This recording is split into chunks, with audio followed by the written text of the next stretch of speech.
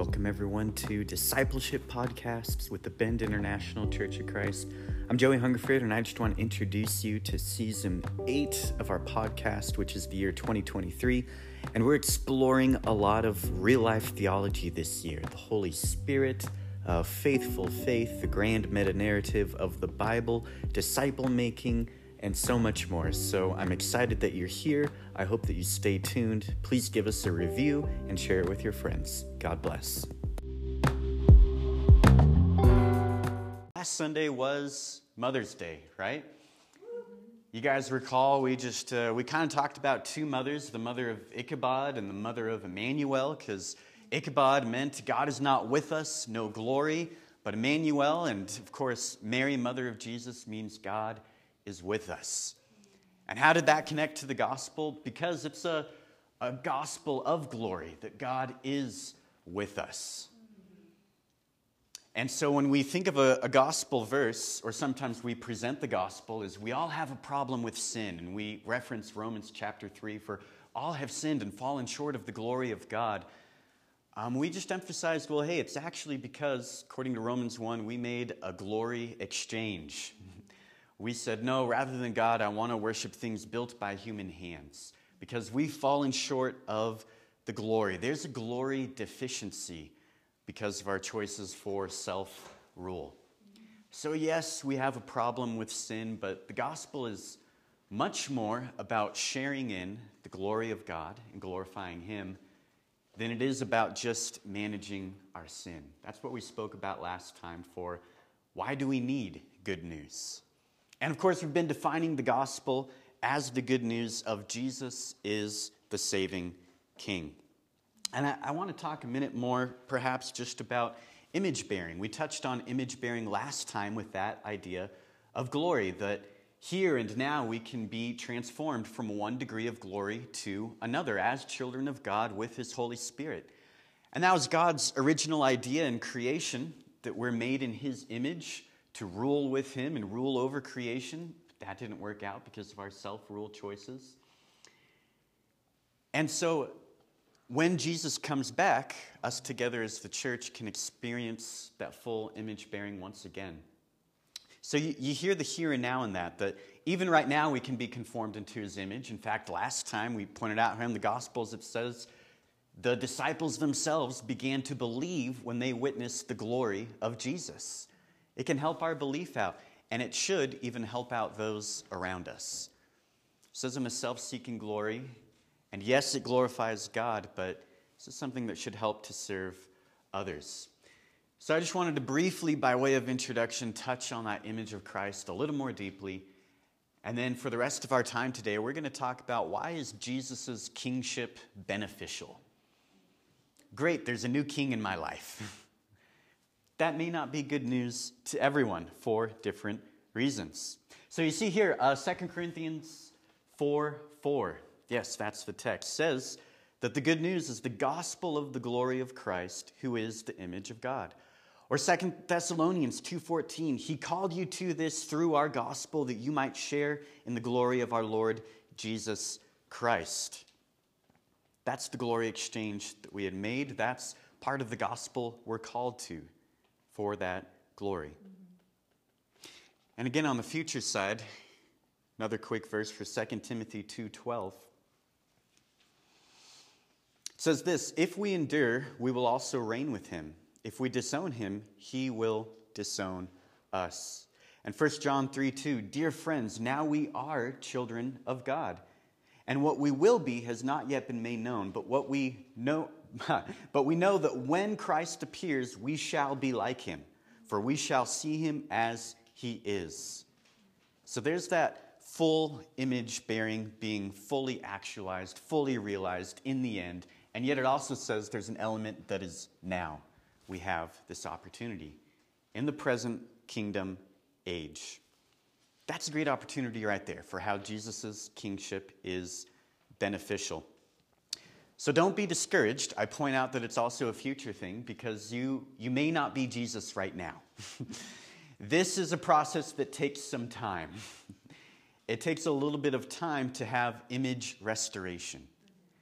Without it, you end up with this broken creation, this agonizing, groaning creation. You end up with broken mirrors. It takes some time. It's also a group process because we bear that image together as the church. It's a group process because we get to gospel one another. So don't be discouraged if you're not Jesus today, but do be encouraged that all of this glory and all of this power of the gospel enables you to take more steps in that direction. Amen, church? Now, as we're about to jump into gospel benefits, there is the gospel, and then there's benefits of the gospel, and there's responses to the gospel. So yes, we have this opportunity to be conformed into the image of his Son and to be adopted into this, the renewal of creation. That's something that we need as humanity.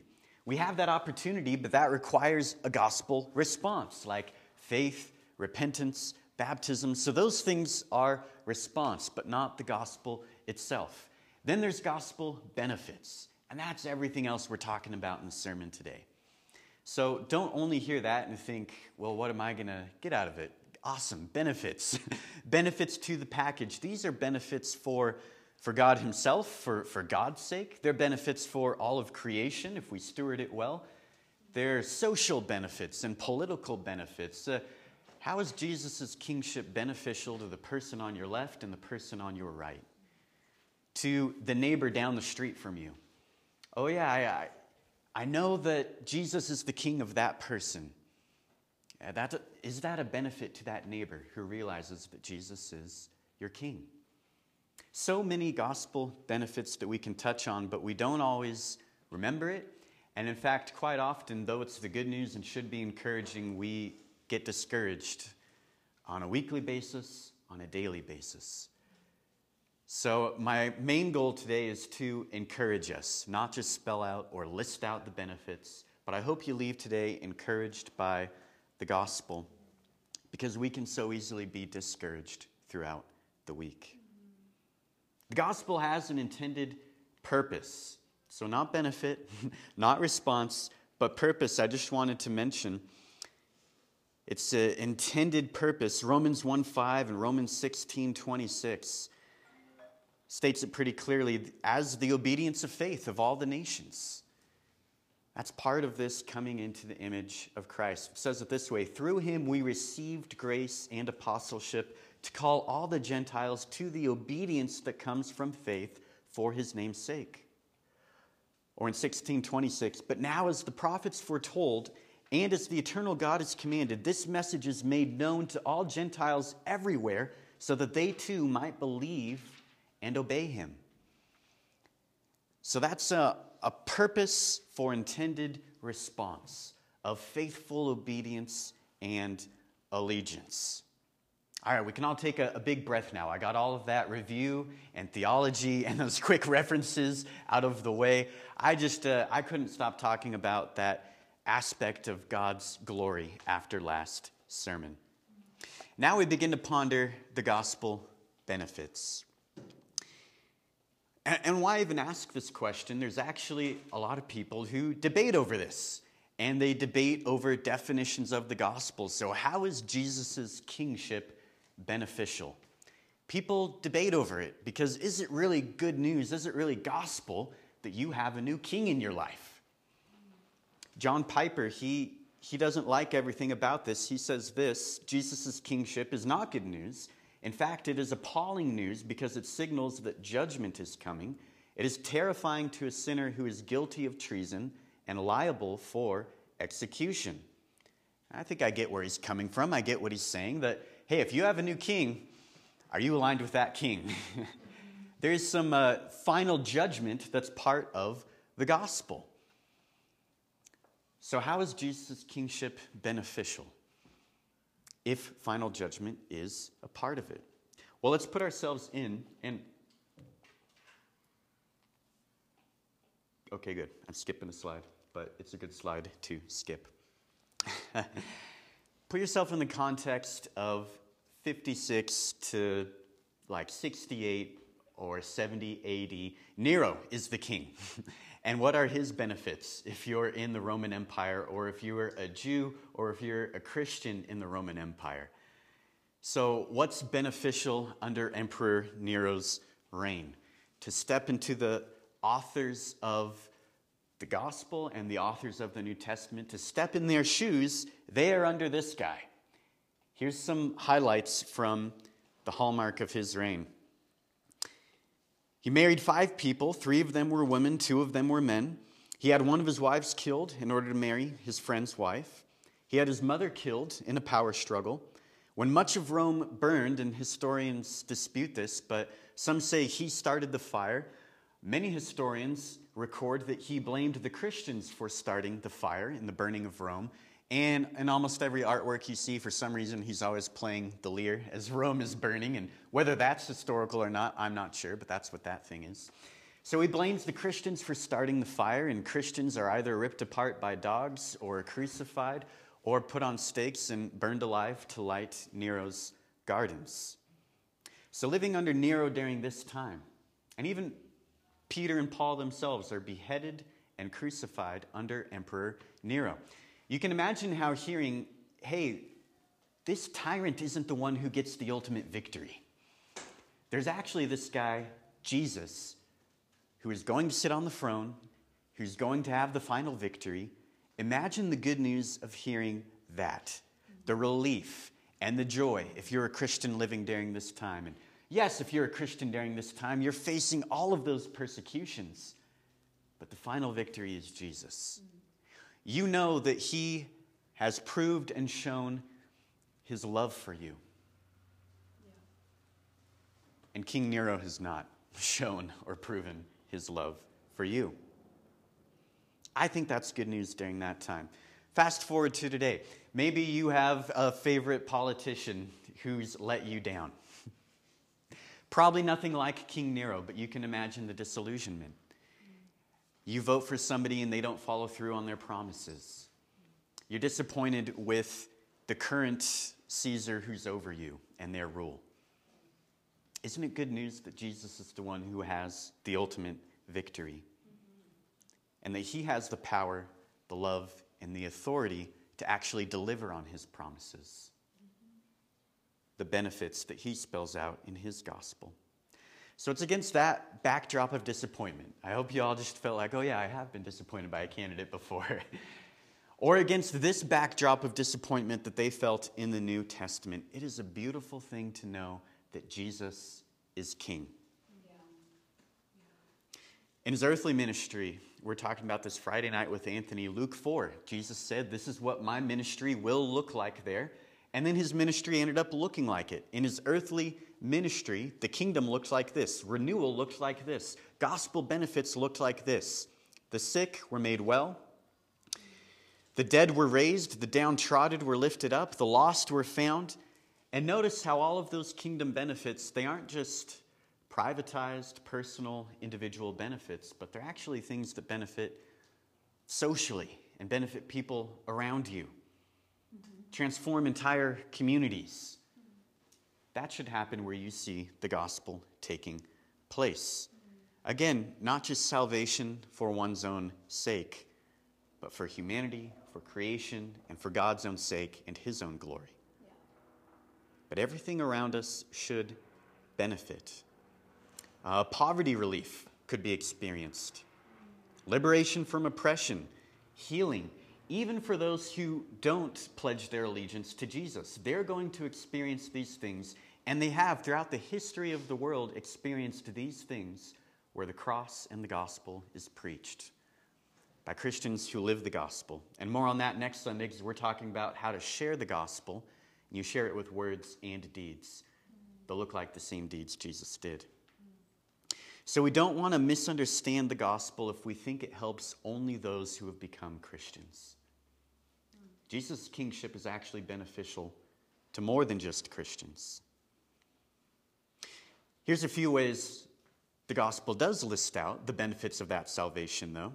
I hope this encourages. Reconciliation, peace, union, atonement, redemption, becoming holy, enrichment, victory, triumph, exaltation, glory, rule, return from exile, rest, feasting, marriage, and life in the New Jerusalem. There's also adoption, right standing with God, the fruit of the Holy Spirit, and eternal life as one more benefit to tack onto it. It's almost so long of a list that we forget what's on the list as benefits to Jesus' kingship. And honestly, for me, I think benefit number one is just that I don't have to have my self-rule anymore, because that usually doesn't work out in my life. But Jesus' rule. We live in this world that's captive to sin and death and that's broken. Isn't it good news to see that kingdom transformation, that good news all around us? That's how his kingship can be beneficial. But sometimes, and for the remainder of our sermon, we're going to talk about what happens when we forget it and how we can be encouraged to recover it. Sometimes we have trouble gospeling ourselves and gospeling one another in this room and encouraging one another. And it's not as simple as, oh, you feel bad? Well, good news, Jesus is king. It's not an instant switch around like that every single time. And I don't think Paul ever wrote any of his New Testament letters and just said, well, Jesus is king. He had to remind and gospel people what the benefits were, the benefits of his reign. All right, I think we can jump to another slide now. Stop looking at burning Rome. A few more. We're going to be in Ephesians chapter 1 the rest of the day because my favorite Bible verse is there. And because it spells out so many gospel benefits. In fact, it spells out every spiritual blessing, Paul says in Ephesians chapter 1, that we can have when we receive and respond to his gospel. Every spiritual blessing. So in Ephesians chapter 1, which is written during the time of Emperor Nero, Paul spells out all these spiritual blessings that we can have. In verse 4, he chose us. Verse 5, he adopted us. Verse 6, he gave us free grace. Verse 7, he redeemed us. He brought us back. Verse 7, he forgave us. Verse 8, he lavished his grace on us. He taught us his will. He gave us salvation. He sealed us as his. He gave us his spirit. He promises us an inheritance. He made us his possession. But do you always remember and know those truths about yourself? Do you remind one another of every spiritual blessing? A few weeks ago, I was speaking with a couple disciples, even in this room, and asking each other, why isn't the gospel enough? Why can't we just share the gospel and everyone will automatically be encouraged and go out and make disciples and just radically commit to every single thing? I think it's because our vision leaks. Our heart, our compassion can leak. It's because we need reminded of these things. Gospel is enough and Jesus is enough. But man, we need to be reminded of him. We need to remember him. There's 3 attitudes that can make us forget these things. These things that should be at the core of our identity as followers of Jesus. So I'll leave the slide up for a minute. Do pause and soak in these truths. Don't forget them. You don't have to memorize a list like this, but do meditate upon it. All of these are true, that we're chosen, that we're adopted. They should fuel our joy and our life. Sometimes we forget this reality. 3 attitudes that can obscure our vision and just beat us up as Christians. Week in and week out, I hear it all the time from Christians. I don't have any hope, I don't have any worth, and I don't have any power.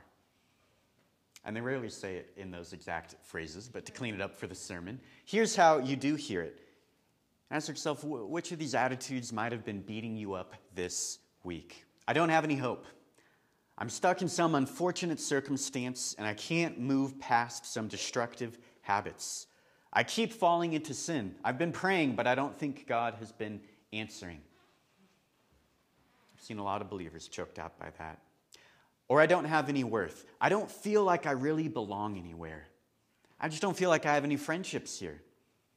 I'm not sure I have anything to contribute. I'm hurt by the past. I don't have much hope that I'll amount to anything in the future or that anything will change.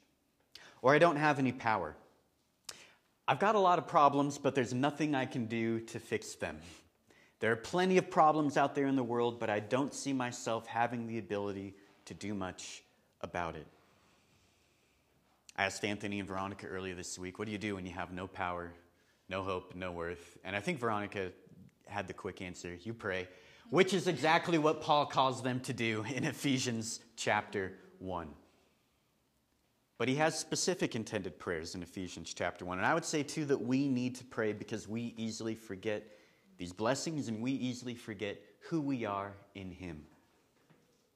When we forget these things, we drift into sin, we drift into unbelief.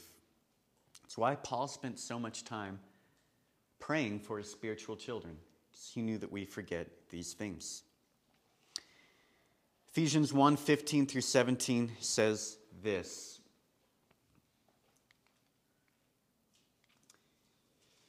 Slow slideshow today. I keep asking that the God of our Lord Jesus Christ, the glorious Father, may give you the spirit of wisdom and revelation so that you may know him better. That's an awesome prayer right there. I pray that this person would know God better. This disciple, this lost person, this family member. In particular, Paul prays, and he continues, that their eyes would be open to three ways which help us remember all of the benefits he just listed out in Ephesians chapter 1. First, that he would open our eyes to hope. In Ephesians 1, verse 18. Oh, now it's really going. It's catching up on all my clicks.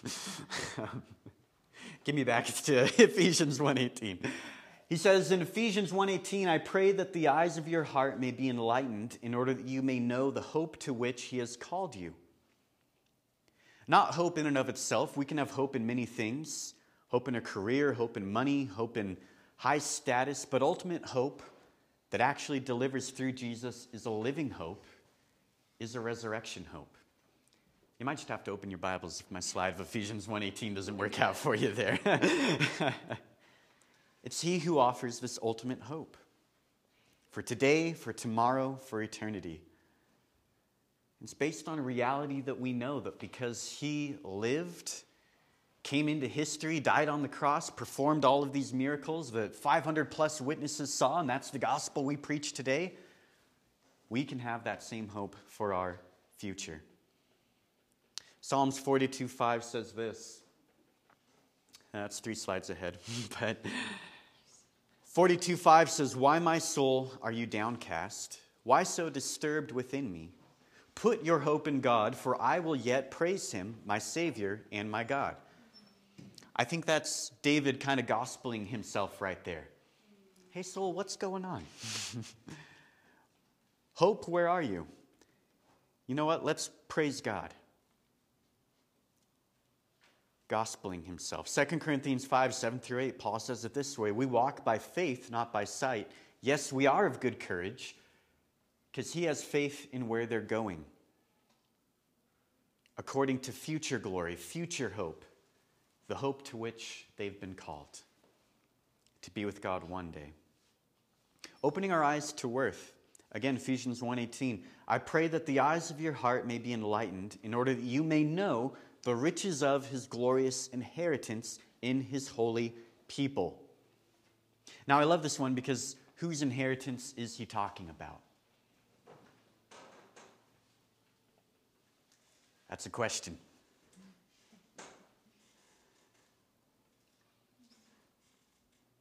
I heard somebody say ours, and that's true. That's in Ephesians 1. He says that you have an inheritance. But he also says, and in this verse specifically, it says his inheritance.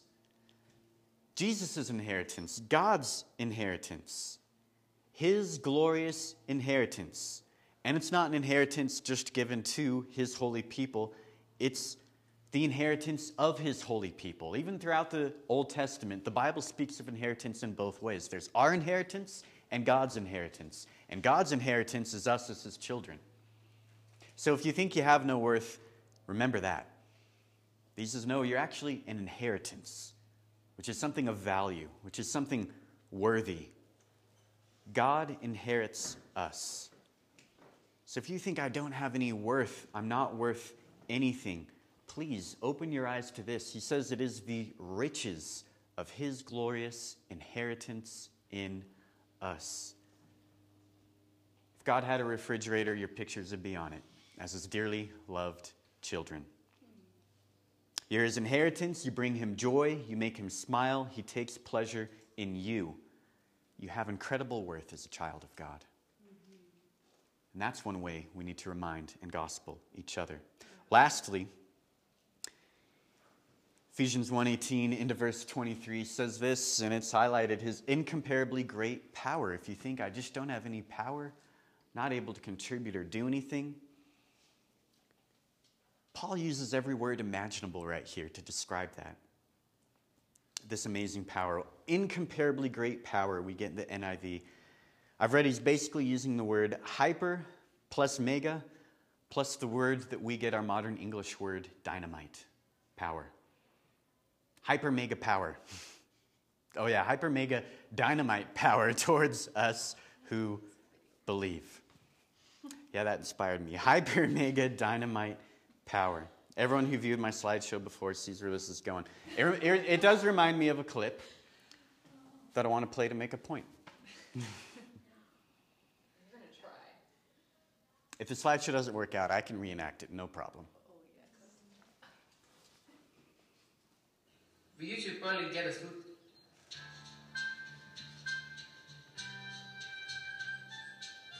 Pedro, how do you feel about that one? It looks nice. Yeah, it looks pretty sweet. It looks awesome. It's incredible. All right, that's it. It's incredible. It looks sweet. It looks awesome. Or, yeah, it looks nice. Hyper, mega dynamite towards us who believe. And so if you've watched Napoleon Dynamite as many times as I have, you're from Idaho, Anthony. You lived there. I see Crystal with the same reaction, like, what does that have to do with Idaho? It takes place in Idaho, okay? I think it's around Caldwell or somewhere like there. I forget. Yeah, does it? No. I forget the town. He's distancing himself. Where's James? I need James. Okay. Hyper, mega, dynamite towards us who believe. That's how Paul describes it. If Apostle Paul was there in that goodwill, he would say, man, Pedro, it's sweet, it's excellent, it's incredible. And sometimes, though, we get caught just acting like Pedro, and well, it's nice. Towards the gospel, towards this power, towards us who believe. Let's not be like Pedro. It's the power that spoke the universe into existence, that breathed life into humans, that spoke fire through the prophets, parted the Red Sea, rained bread from heaven, shut the lions' mouths, healed the sick, rose the dead. It's hyper mega dynamite power infused into those who believe. Power that will resurrect you on the last day as well. If God is for us, who can be against us? The one who is in you is greater than the one in the world. Saoirse reminds me of this all the time because she'll be doing a simple task, like tying her shoe. And then she'll get frustrated and go, I can't do it, and throw it down, probably once a day. And it's something super simple where she just can't see the easy solution or the truth that's right there. And I just have to help her and say, well, just let me help you. Let me help you see it. And it's often something so simple right in front of us as well. And God probably views us in the same way. Like, it's so simple, it's right in front of you. Just let me help you. Because there is that power towards us who believe. It's a power that can conquer your sin, a power that can soften a heart, power that can repair a relationship, a power that can empower you to break that habit. You do have that power. You do have worth. You do have hope. You can change, according to Ephesians chapter 1. And that's how Jesus' kingship is beneficial, but you have to open your eyes to it. This is the classic illustration if you've ever heard of Florence Chadwick, or maybe you've heard of just this specific race before. It's so inspiring, and not a race actually, just a record. She swam the English Channel both ways, and then she was going from, down in California from Catalina Island, 22 miles. This is in 1952. She wanted to attempt to swim from the island to the mainland.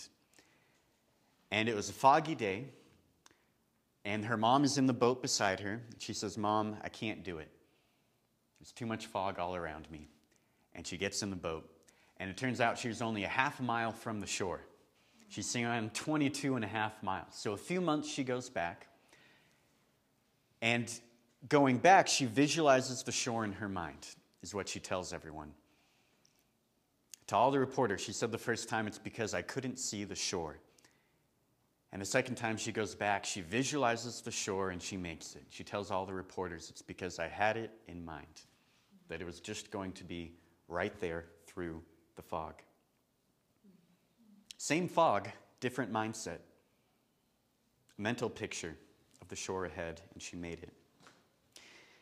So guys, I hope these truths, when you see everything lived in the gospel by Jesus, when you heard all that good news just shared this morning about how the Holy Spirit is working in our lives,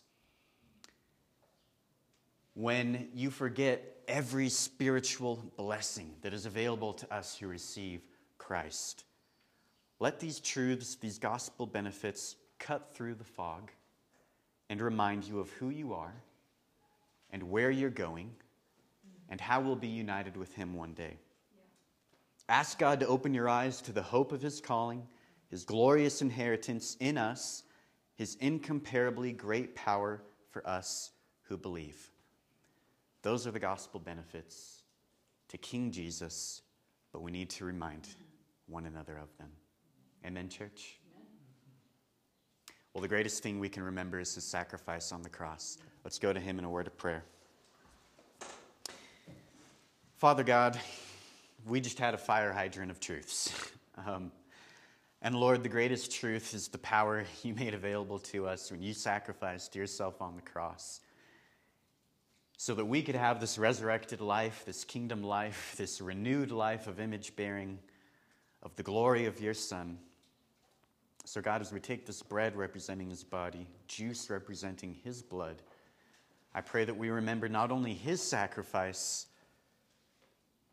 but every benefit that He won on the cross, Lord, that He has the ultimate victory, that we can have this sonship, this adoption, this salvation, this grace.